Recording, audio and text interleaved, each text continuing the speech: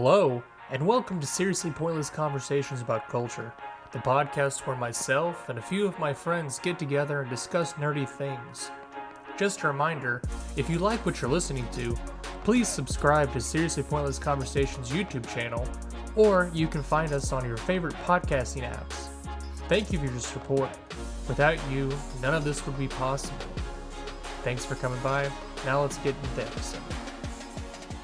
Hi, and welcome to Seriously Pointless Conversations About Culture, your Seriously Pointless podcast about all your nerdy and geek things across time, and you're seriously just, I'm telling you, just traumatizing Scandinavian folklore, James. That's what I'm going to say off the top of my head there. This isn't Aesop's fairy tales. This is the old stuff you told your kids to scare them into doing. This is Grimm's fairy tale, like on crack cocaine, probably, I think, at this point. But hi, I'm your host, David. I am joined again by our co-host, James. How you doing, man? I'm doing wonderful. How are you today? A little tired, kind of the same boat as you are. We had our new child, our Stephanie is her name. She's 3 months, or she's gonna be 4 months here pretty soon, but she didn't sleep very well last night. So.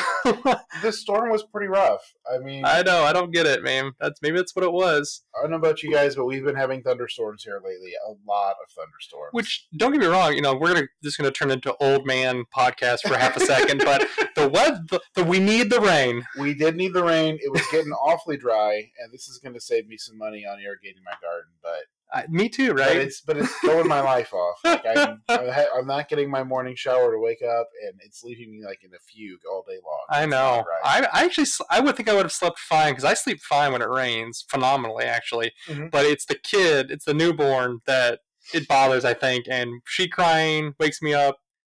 Even when Jay and I take my turn holding the baby, and it's just it's a whole rigmarole. Like I said, I do not used to storms yet, and these have been like right overhead and close. Really, I know, right? Here in Cape, but like over in Jackson, like it's just right there. Oh yeah, so like the other day, I was I popped my head out because we had that heavy one for a while, and I popped my head out just to kind of see. I was pulling my grandpa. Well, my grandpa used to just stick your head out in the middle of a thunderstorm or tornado, and just to see what's going on because that's the safe thing to do. Stick your head out the door. Yeah. And my kid comes running around. My two older ones, my 4-year-old, my 2-year-old, come running over. And they look at him right at that point. I mean, like you said, it's just coming right overhead. And it was a lightning hit, and it was fairly close. I'm going to say within probably half a mile. It had to be. It was very close.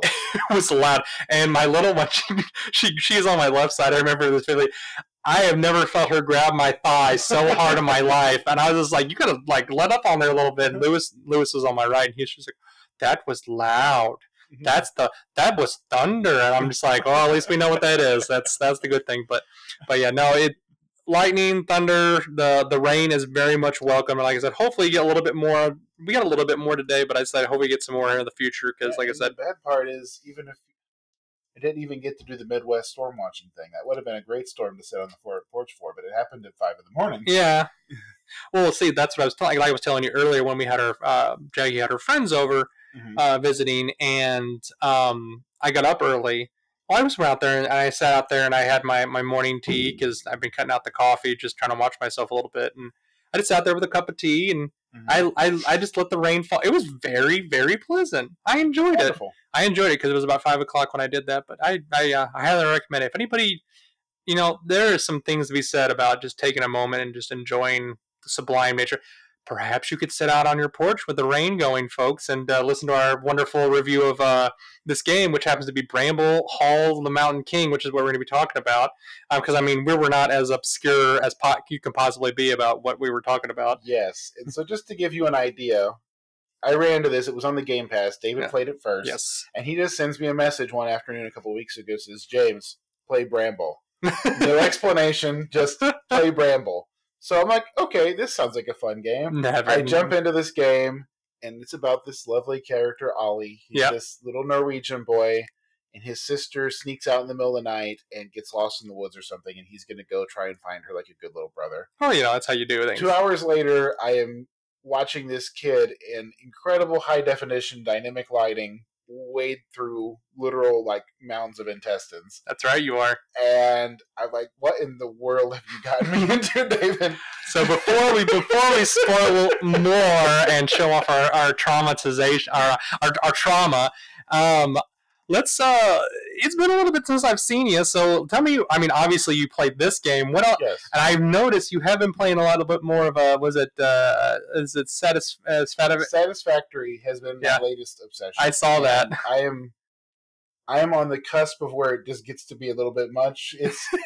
It's been around on early access forever for people who haven't seen it. It's a 3D like factory building game. You're on an alien world.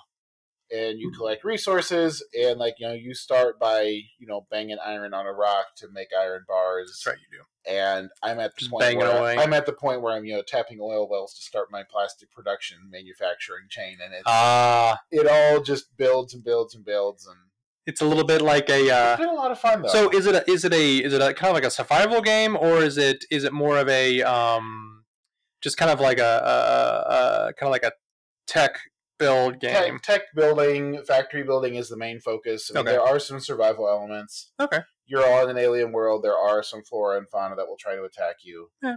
And there are a lot of things to find. Like there's all the resource nodes. Oh, this is right up your alley. There's craft spaceships and stuff, but the main focus is building the factory. Yeah. And trying to find the best locations. Like I need to make motors. And it's like, okay, to make motors. Yeah, this sounds this and this, and they all need to go together to make this. And yeah, this is 100% your game. I can tell. I've been having some fun with it.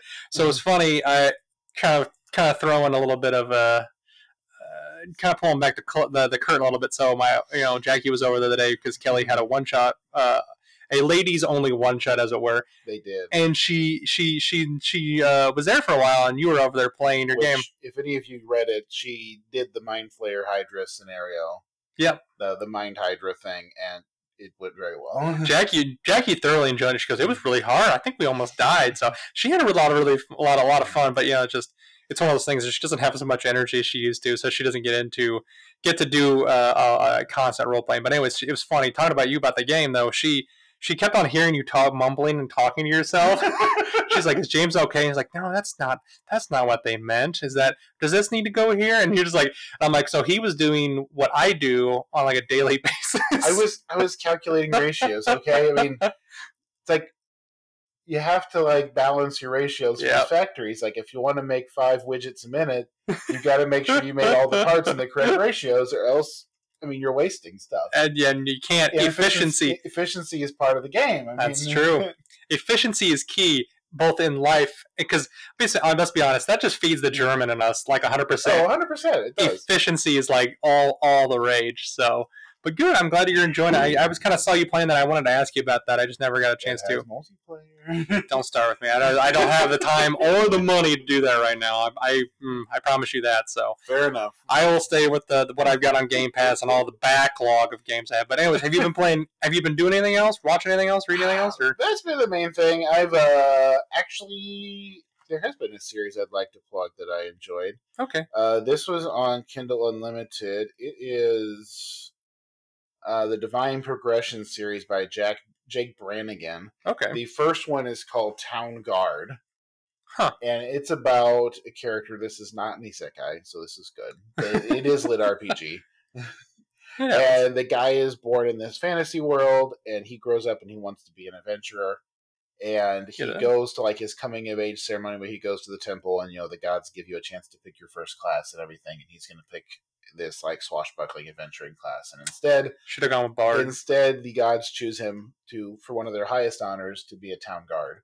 Well, it is obviously high, and that's kind of how the game. That's how like the thing gets started. He's been selected to be a town guard, and it's told from the perspective then of the faceless guards that you have like in World of Warcraft and all these RPGs. A little tongue-in-cheek. Yeah, a little tongue-in-cheek to start with, and the characters have a wonderful depth, and the second book just came out, and sounds fun. I've been enjoying it thoroughly. It seems almost reminiscent of the book the book series, the one book that you told me about, but it's a whole series. Everybody likes large chests. It's lit RPG in that sense, where it's like it's a game world where like the levels and stuff are just a fact of everyday life. Okay, cool. And so since there's not like a our world insert character, it's not treated as a remarkable thing. It's treated as a ordinary life event. Okay, it's cool. like this is something that everyone has, and everyone spends their lives trying to make the most of it. Yeah. In the same way that you try to balance your budget, they try to balance their character sheets. It's just how they are. That sounds cool. It's fun, and like I said, it has great writing. It has deep characters, and I enjoyed it a lot. I'm gonna have to check that out. See if I can find it all online. You said Kindle Unlimited. Kindle Unlimited had it for free. And, Kindle books are cheap, so yeah, unlimited. But yeah, well, as I said, I've been doing a lot more audiobooks and stuff like that. But no, on my end though, really have only been playing a lot of Darkest Dungeon. You saw me. You've been seeing me probably on it every other day. You've been playing a lot of Darkest Dungeon. Mainly because I've been doing that. It's a good bite-sized game. You can do little chunks of time. Well, that's what I do. So I just leave it on because I'm right now I'm studying for. I'm sure some people have heard it. Basically, it's called the AZ 900. It's the intro into the Azure environment, which is Microsoft's big.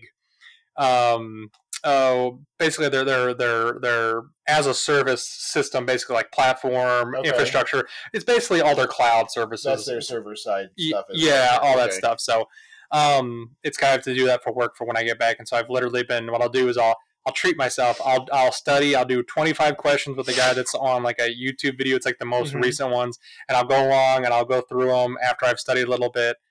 And then I'll treat myself, and I get to play 10 minutes of Darkest Dungeon, and I'm like, yay, I can get through, or I get through like one dungeon or one embarkment, as it were, depending on what portion you go through. And so it looks like I'm playing a lot more. I'll be honest with you. Which I'm laughing because, as a kid, people told me to do that sort of thing, and I poo-pooed them. Yes. I thought I would do better, and I'm like, I just need to finish this, and then I can go play. Yeah. As an adult, it totally works for the ADD brain. Oh, 100%. Setting yourself small, bite-sized goals, it works so well, and I do it to myself now, too, and it's like, why didn't I do this my whole life? So I told Jackie all the time, it's like, that's why I told her, you can't just give me a giant list of things to do. I have to and I break them out, and she gets mad. I don't know if Kelly does this. Kelly does this with you, but if she gives you a giant list of things, you'll break it into chunks, and you'll do like 2 things here, and then you go off and do something that you want to do, and you'll come back and finish a couple more things, and back and forth. It drives Jackie insane. She's like, why don't you just get it all done at once? And I'm just like, I don't, because I'm like, you want me to come in and I'm going to half-ass it all. Yeah, no. When I'm at work, I actually take my list of patients and I mark off every fourth of the group. I break them into 25% chunks. There you go. Yeah, like when I'm rounding, I have to see 25%, and then I'm allowed to read on my phone for 5 minutes. That's right. And then afterwards, when I'm doing my notes, it's the same thing. I have to do 25% of my notes, and then I'm allowed to take a break. That's smart. I mean, it keeps me motivated. Hey, you know what? And like I said, it's better than sitting there for hours and hours and accomplishing nothing. So. Dude, I've definitely hit those walls before. I'm just like, I can take a break. I gotta leave. So, but yeah, that's pretty much what I've been doing. I'm doing that, and I've been listening to. Actually, got onto the second. Last time we were talking about how I was listening to Dune. I finished Dune, and I'm actually listening to the second one. So, isn't that one? It's interesting. So I'm interested. So I'm going to say probably maybe a third of the way through it, maybe. Never mind. Is this your first time with the Dune series? No, so I've read just Dune in particular. Okay, so probably a total of 4 times. This would be my 4th time, but I never really got past. I'm not going to spoil it for you then. Yeah, I never got. I'm sure you can tell how it's going already, but I can already tell, man. So So Paul is already going to be heading out into the desert with his pregnant, with the pregnant wife. And of course, all the machinations are going on with the Spacing Guild trying to put in the, for lack of a better word, the undead gurney. Yeah. I can't remember what they call him. They call him Gola. I wanted to call him a golem for some reason. I'm like, which is kind of similar, but I was like a Gola.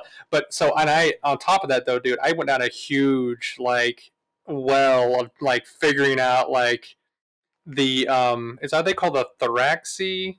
Or the basically the Twi'leksu. Twi'leksu.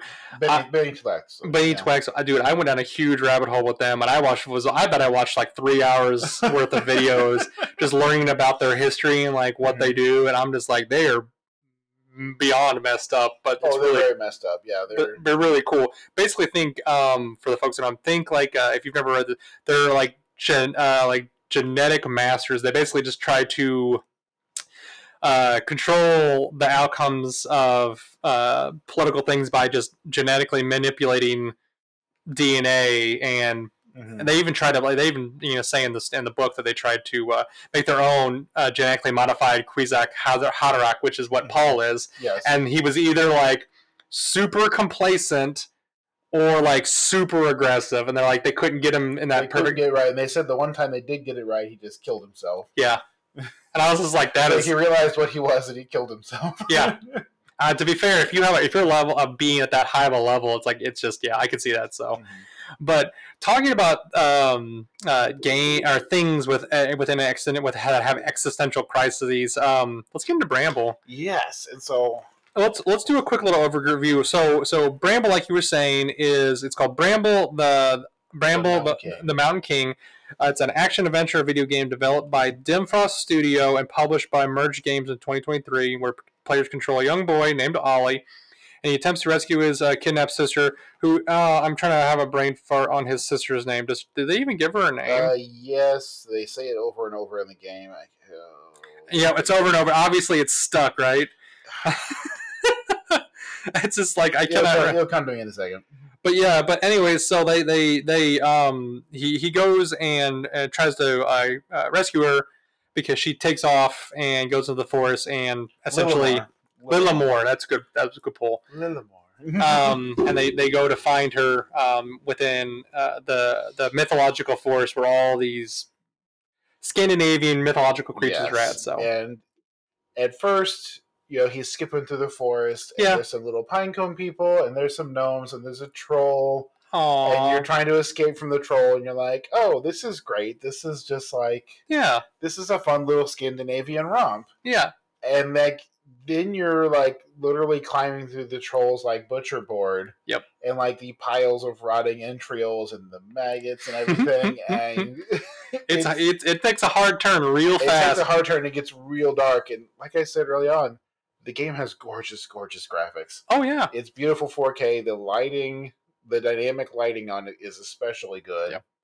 Which throws into sharp relief all the blood and the guts and the gore and everything your character's covered in. Well, even once you get past like the areas, like we'll talk a little bit more about the game, the later stations of the game and the other mythological creatures that are in it, or for lack of the better word, the fictitious aspects of certain things within the game, but you know what I mean? Yeah. Even if once they remove some of the blood and the guts, like it's still just starkly gorgeous. But anyways, I know you. So I know. I introduced this one to you, but I actually first heard about this one from actually I was watching a YouTube video. I know YouTube basically is the only way I ingest media nowadays, pretty much it feels like. But and this was on the like top 10 games released for whatever this month or whenever it came out. So and I was like, oh, okay, well this looks really interesting. And on top of that, it's if you guys have Game Pass, by the way, it's on there. It's free. Check it out. And I was like, well, I don't have to pay for this. I'll check it out. This is great. And they were saying it's only like a 3 or 4 hour game. So I was like, okay, I'll check this out. And like you said, though, 100% though, right? It starts off very storybook like, and you're thinking this is maybe there might be a little bit of like Grimm's fairy tale thing going on here because but then like once you get past that initial setup of like, oh, you have to bring the light into the darkness, and you're like, oh, this is kind of cute and fun. Yeah, exactly. But you're like, no. It's pretty damn dark in here. It is. And, at first when I was getting into it, I thought this is going to be one of those drip feed story-driven games. Yeah. Because it is very much a story-driven game. Yes. The gameplay is fairly simple, and while there are a couple challenging segments, it's mostly a story-driven game. And some of those, like, The Wolf and the Blind Princess Kelly played, like, the story is so slow that the game is just miserable. Yeah, I don't like that. This is not one of those. It has this delightfully dark and macabre twist to it. Oh, yeah. The pacing, like you said, is excellent because... And they do a good job of contrasting moments of peace and light and respite with the incredible darkness. And so it's not all down or all up. it's a roller coaster. Or even not just the darkness, but a tension almost. Even if they remove the darkness portion or the ugly side of the fairy tales, and they remove it and they make it more of a tension-filled aspect, in which they do that definitely in a couple of the later portions of the game. Not so much in the early part of the game. Yeah. It's not as bad.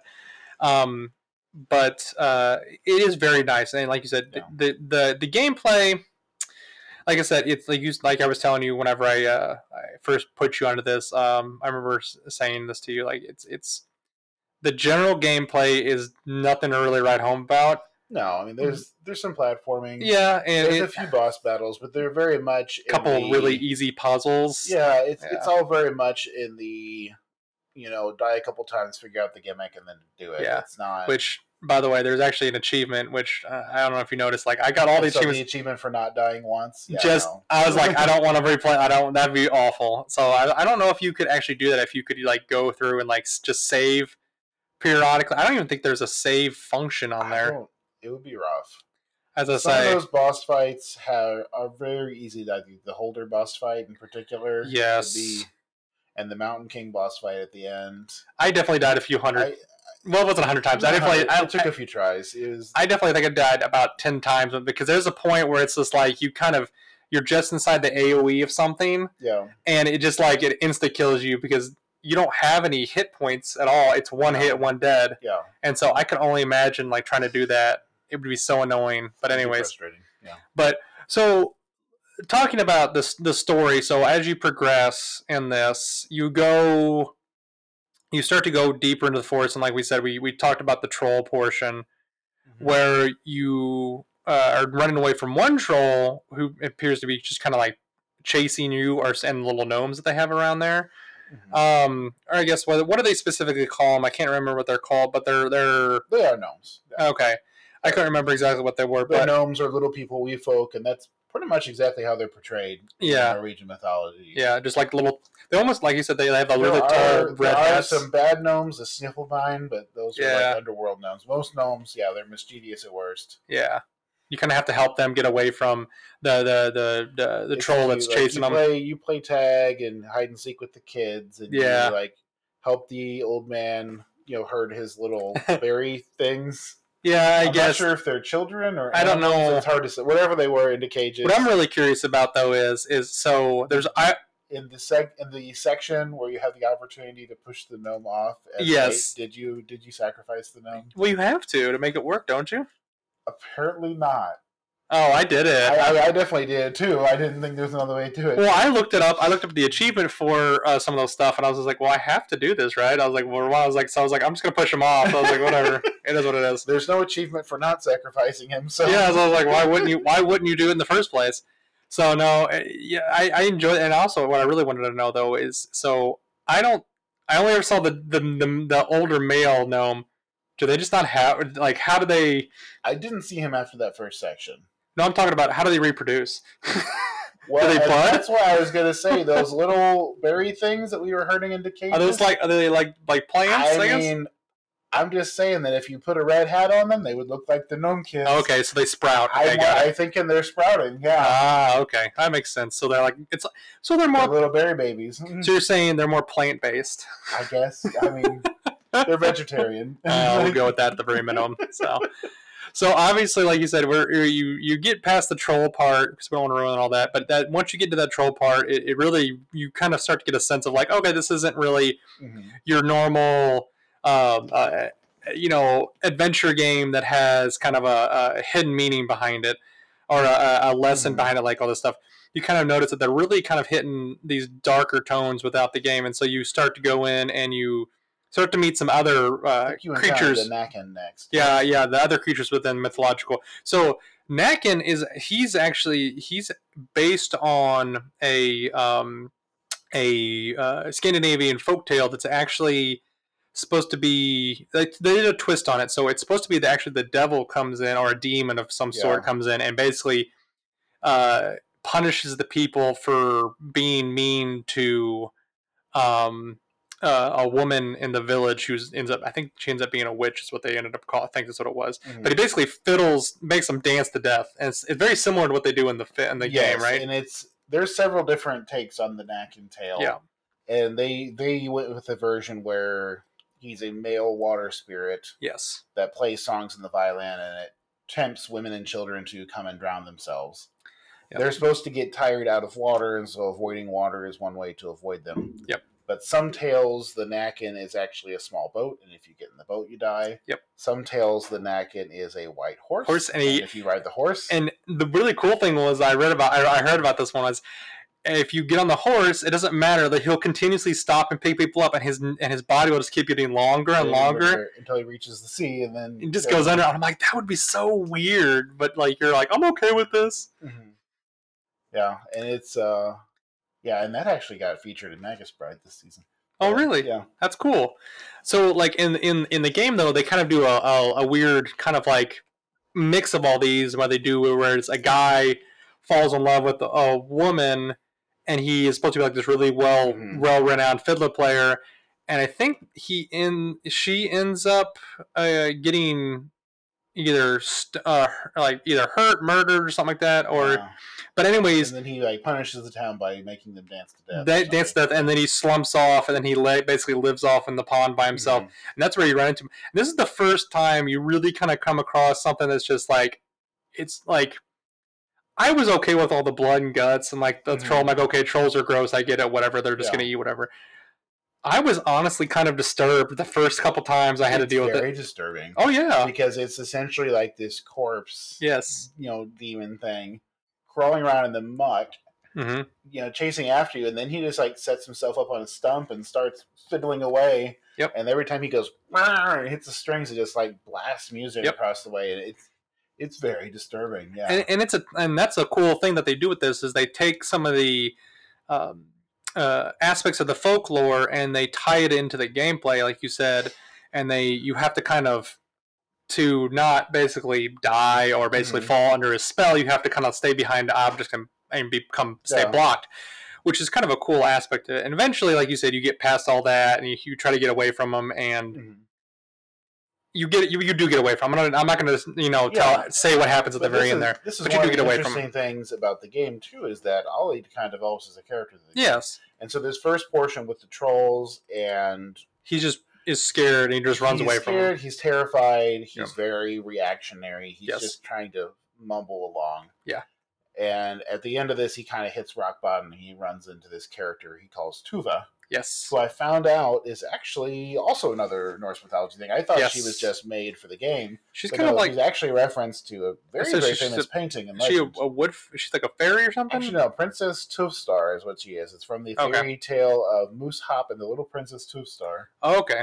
And it's a classic. It's a cautionary tale. It brings back so many childhood memories. John Bauer has a very famous and very sad painting of Princess Tufstar, which looks exactly like she does in the game. Oh wow! So the original painting, she's naked. But are you saying that would not be child appropriate for this game, James? It would not be. No, this game isn't child appropriate. Let's be honest. No, it's not child appropriate. But okay. Anyway, in that one, she's a princess, and this is a cautionary tale because she gets tricked by the elves and she loses her crown. Yep. And then she loses her dress, and then she loses her heart of gold into the lake, and so she eternally sits by the lake and weeps. Well, James, it's lucky for her. I am a miner searching for a heart of gold. So, anyway, sorry, I'm gonna plug it there. Anyways, yeah. But yeah, that I like that they take this, and I remember kind of I know what you're talking about is because I actually saw the painting, and I remember the video I was watching about, kind of going over the creatures in the story. They do a really good job throughout this whole game, trying to stay as close to what the images look like, or the creatures look like, in the folklore, and then putting them in the game to make them accurate representation, which is great. Yeah. Like you said, for her, but they do augment it a little bit. Like you said, she's not like a prepubescent, naked fairy. It'd be kind of weird, in my opinion. Well, and these are very, very old fairy tales, and so I'm presenting one version, but these things have dozens of variations. There's no correct story. In particular, the one they take the most liberty with, I think, is the Mountain King story itself. Well, you can't. That's also one where there's a million different Mountain King stories, and it's not. The only Mountain King you need to know about is that amazing, just like orchestral just tempo, dun dun dun dun bum bum bum bum bum. It's just phenomenal. I was waiting the whole game for it, and whenever they started playing in the final boss battle, I'm like, there it is. Even when you die, all those times it just restarts. It's like, oh, okay, this isn't too bad. I can deal with this a little bit, but it's really good though. Yeah. But and like you said though, you go through and you meet Princess Tuvestar, and then I believe after that Then I think you run into Sogskra next. Okay, which one? The Skogstra. Or Holder is another name for it. Oh, that's right. She is. She's the witch. Yeah. Oh, okay. It's not. It's a shapeshifter. Yeah. So these are. You might have heard of them as like Maiden in the Woods, or there's several different names for it. It's typically portrayed as a beautiful woman, sometimes made of wood with a hollow back. Sometimes it's a shapeshifter, but the basic idea is that they are luring men into the forest, and then some say that you're enticed to lay with them, and then you lose your soul to the creature, and then you either go back to your village and you're never the same, or some stories they eat them and keep them. But and sometimes I was even the reading, idea is it's like it's a hollow shape-shifting spirit of the woods. Yeah, and other times I was reading too, like sometimes they will actually, like, if they find a man that they specifically really really love or enjoy, they will actually go back with them and start a family with them, and then one day they'll just up and disappear, and once they get tired of him, and so it's just like, but he's like in those stories, he is just so like ultra dedicated to her, and when she disappears, like you said, he something like just like gets taken with her almost like his soul, and like he's just a hollow husk of what he is, and then the guy will just spend the rest of his life searching for her, which is really kind of cool. So, but I like that really. It's very similar. This story is very similar to like it's not the Kelpie. It's it's an Irish folklore with the seal, but basically like it's a woman. It's supposed to be like a mythological creature, but the woman basically can take off her. She basically takes off the seal skin. Yeah, they take off the coat and like they have to put on the coat to change back into a seal, and like it gets lost. It's very similar though to that, right? Yeah, I can't remember what that one was. But I can't. Silky, those are Silkies. Silkies, that's a good call. And I couldn't remember exactly what that was, but that's a good pull. And so I like that they kind of have that in there, but what I really do like about this is that this is kind of one of the more. This is where Ollie starts to act for himself. Yeah, right. He is choosing to fight instead of run away. Yes. And admittedly, she attacks him the moment she sees him. But this is where he's taking an active thing. She lures him in there with her song, and he chooses to fight. Wasn't back. it? No, the first time he fights back. Yeah, and it's interesting during this game. Your little rock turns into a sword, so you can fight back. Yeah, and I'll be honest with you. There's actually an achievement. I don't know if you saw the achievement. Yes, I was going to ask you, how many times did you hit the button to stab her before you realized you could stop? So whenever you defeat this boss, it has this quick time event, like an old early 2000s quick time where you have to like hit the button to stab. Yep. And so you do that, and then it says hit the button to stab, and you do it. You just keep doing it. You can keep going. As long as you hit the button, you'll keep stabbing. Yeah, you can literally go forever. Kid is just like and like getting covered in more and more blood. Yep. I think there's an achievement for doing it like 100 times. And I got it. You got it because I knew about it ahead of time. I got bored after 9 or 10, and I stopped. You got to be consistent, James. You got to go all in. I didn't do all my reps. I'm sorry. It's okay. It's acceptable.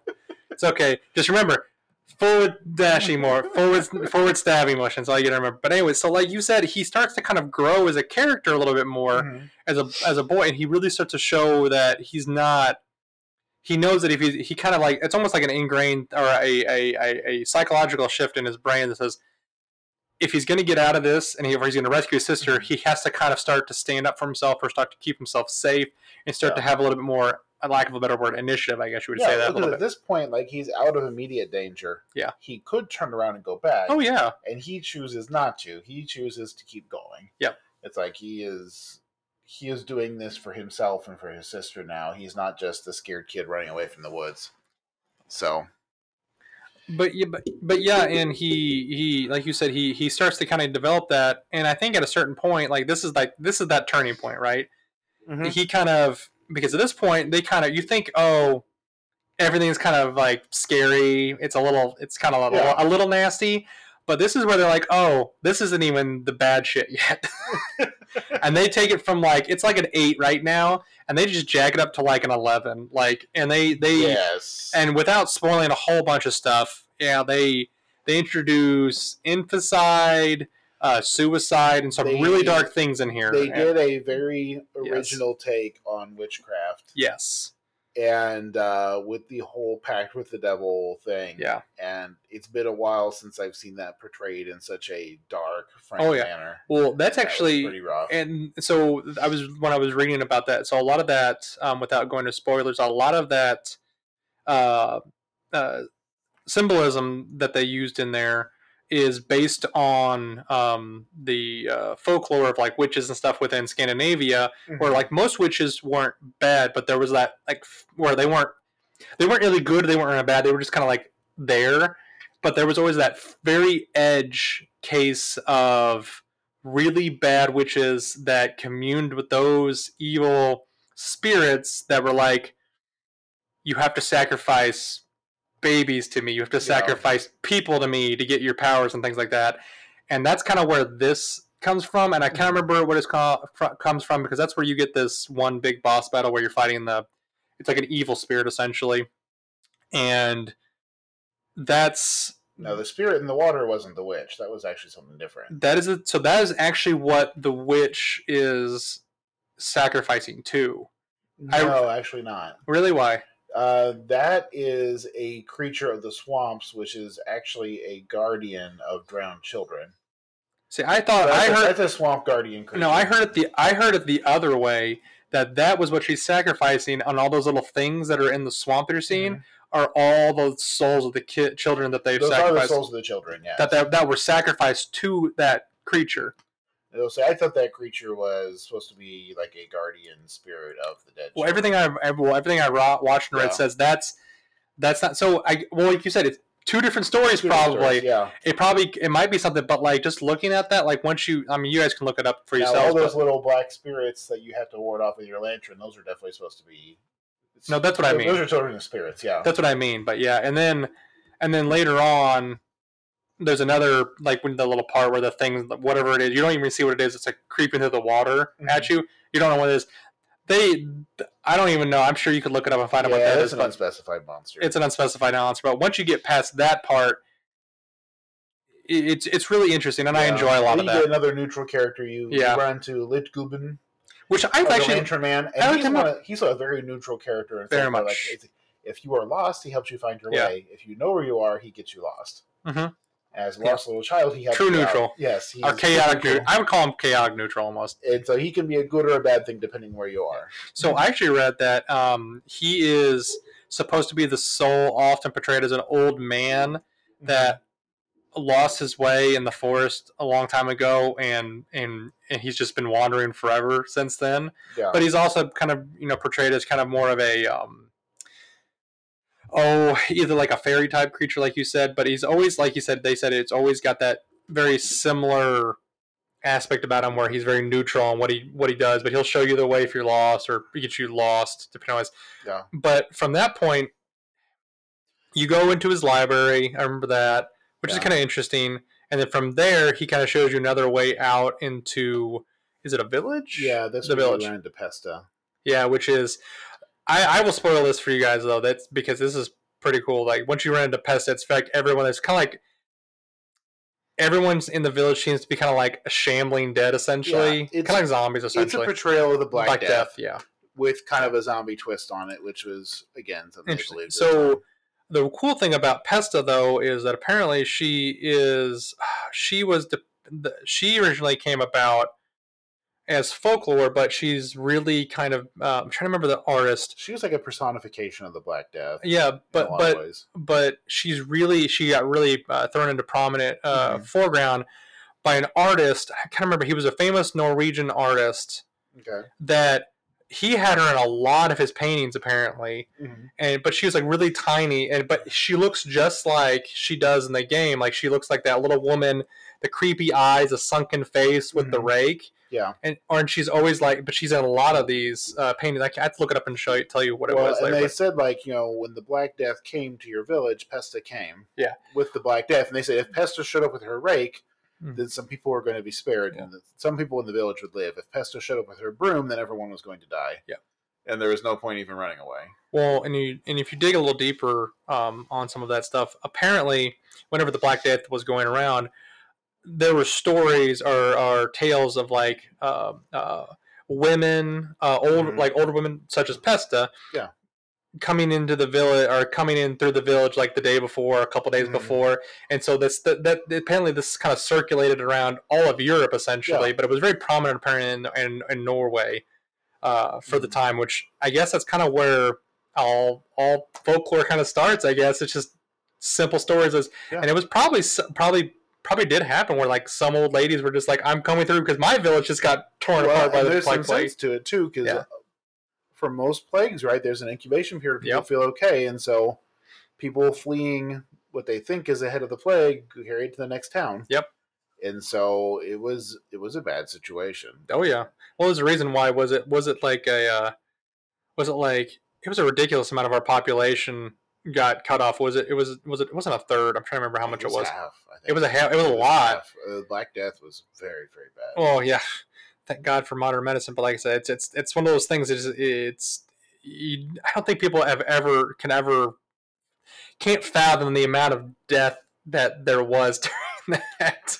We haven't had a true plague for a while. I know we had the COVID pandemic, but it was nothing. It was like a drop in the bucket. I don't want to minimize the suffering involved because it was very bad. Oh, it was, but in terms of the death toll, it does not compare to the Black Death. You're talking like a percentage. We were talking a couple percentage points. Yeah, that. It was a lot of people, but it wasn't half. Yeah, well, like I said, that's why I said thank God for modern medicine for a lot of that stuff, because it saved a lot of lives. So, but so after you get, you kind of do a little boss battle with her, and I don't want to ruin that because it was pretty fun actually. I enjoyed that one quite a bit. Pesta was probably the best boss battle. Oh, absolutely.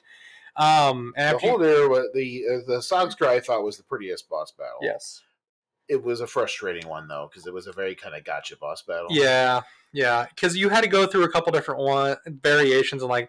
At first, I was kind of like, well, what am I supposed to do? Like, what am I supposed to go after? And then once you kind of figure out that, she starts to really kind of get those variations on her moves and things like that, and it can get irritating a little bit. Everything's instant death, it's like you need to be perfect for 5 minutes. Yes, and if you're just barely inside that AoE, I mean, talking just barely, there's no give and take, and it's not forgiving at all.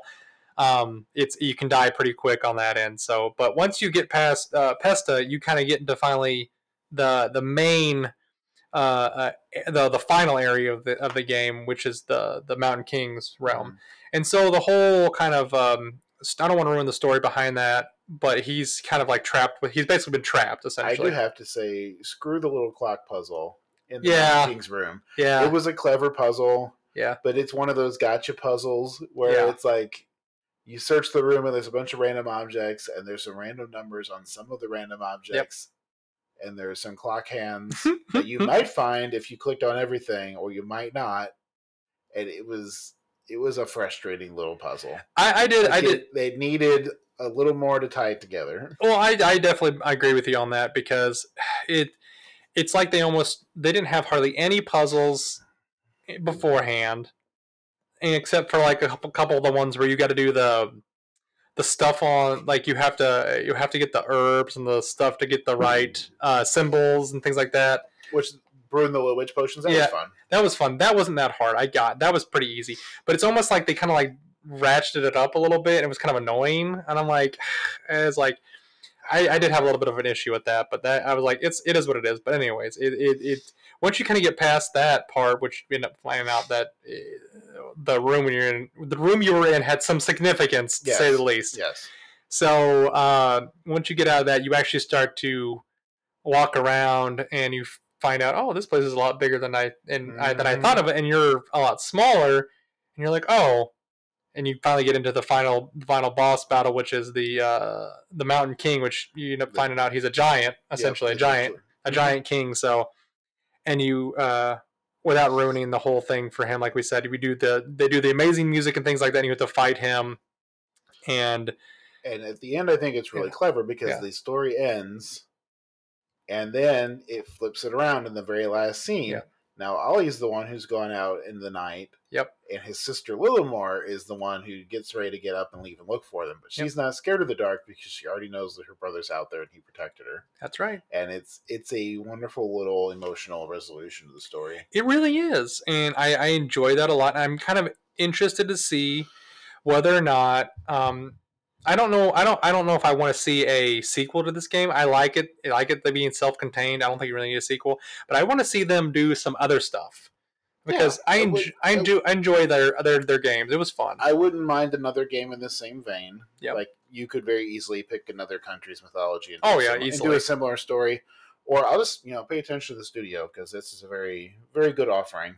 Oh yeah, considering this was their first. I think it's their first one. Yeah. Their first foray because it is their first foray because I remember talking about it. Talking a little bit about the development. So the guys that started this.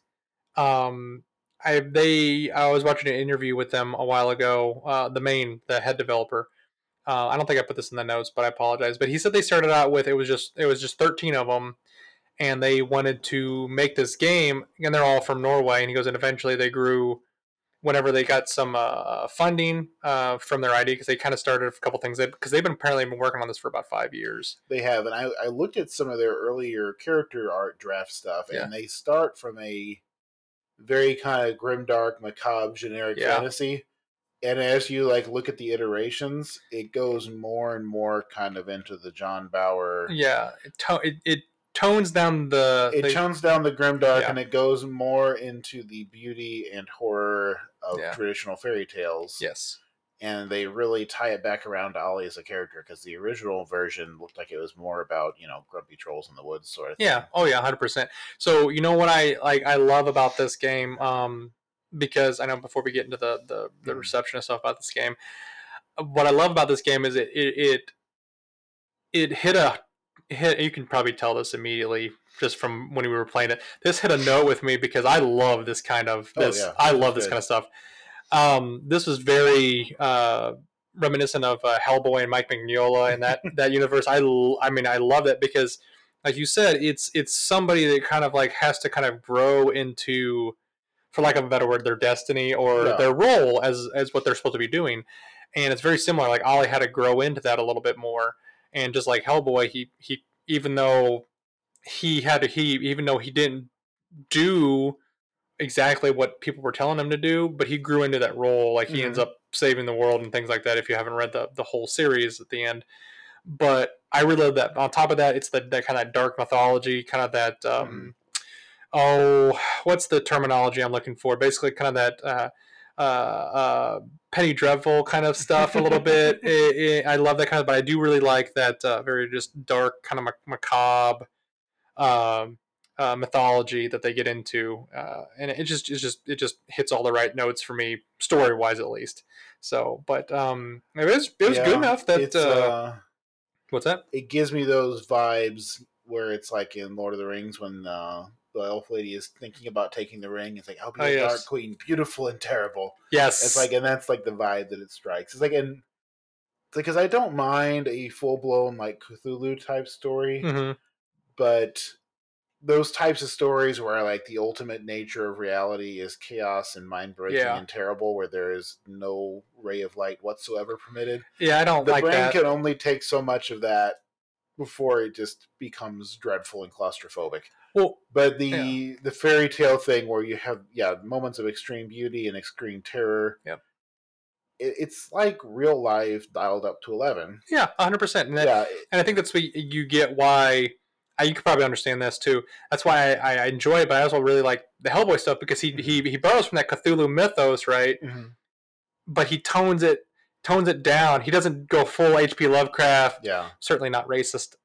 H.P. Lovecraft, because God forbid, I'm not even gonna tell you what his cat's name was. But anyways, he tones it down enough because, like you said, you can't live on that end of the spectrum forever. Because you will become so jaded and so depressed and just so angry at the world all the time. It's a spiritual cramp.